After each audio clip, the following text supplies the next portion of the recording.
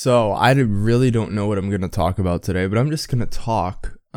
Discord is pretty cool. I have a great Discord community that has been created because I make YouTube videos. I've been doing YouTube, like my main channel, for about 2 years.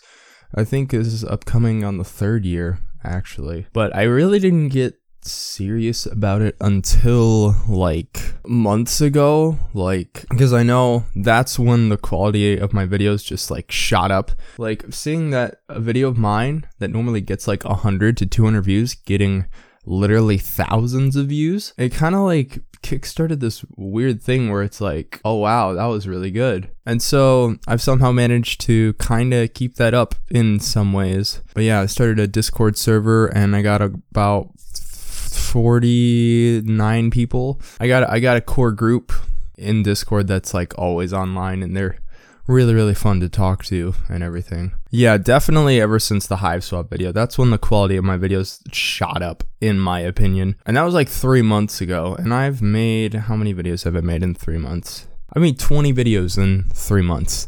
Because I do weekly videos, right? Oh, and I think at this point I was starting to do weekly videos too. But yeah, weekly videos are really fun to make. Sometimes they are very difficult due to how heavy the edit is. Like for example, the edit that I'm doing right now is actually pretty heavy, even though that's not what I wanted, because yesterday's video was a gem of the internet, and that's always the heaviest of edits. It's a heavy edit because I don't want the video to be boring, basically. I got a really cool comment that I want to read here that honestly made my day, like as soon as I woke up. I've got a lot to say at once, haha. I just found your channel after being recommended the Hiveswap review, which is a game I love, and looked at your channel and saw this video, which I also loved and thought it was great. My eyes were wide open when I saw that you only have 1,000 subs, so I'm totally subbed now with notifications on.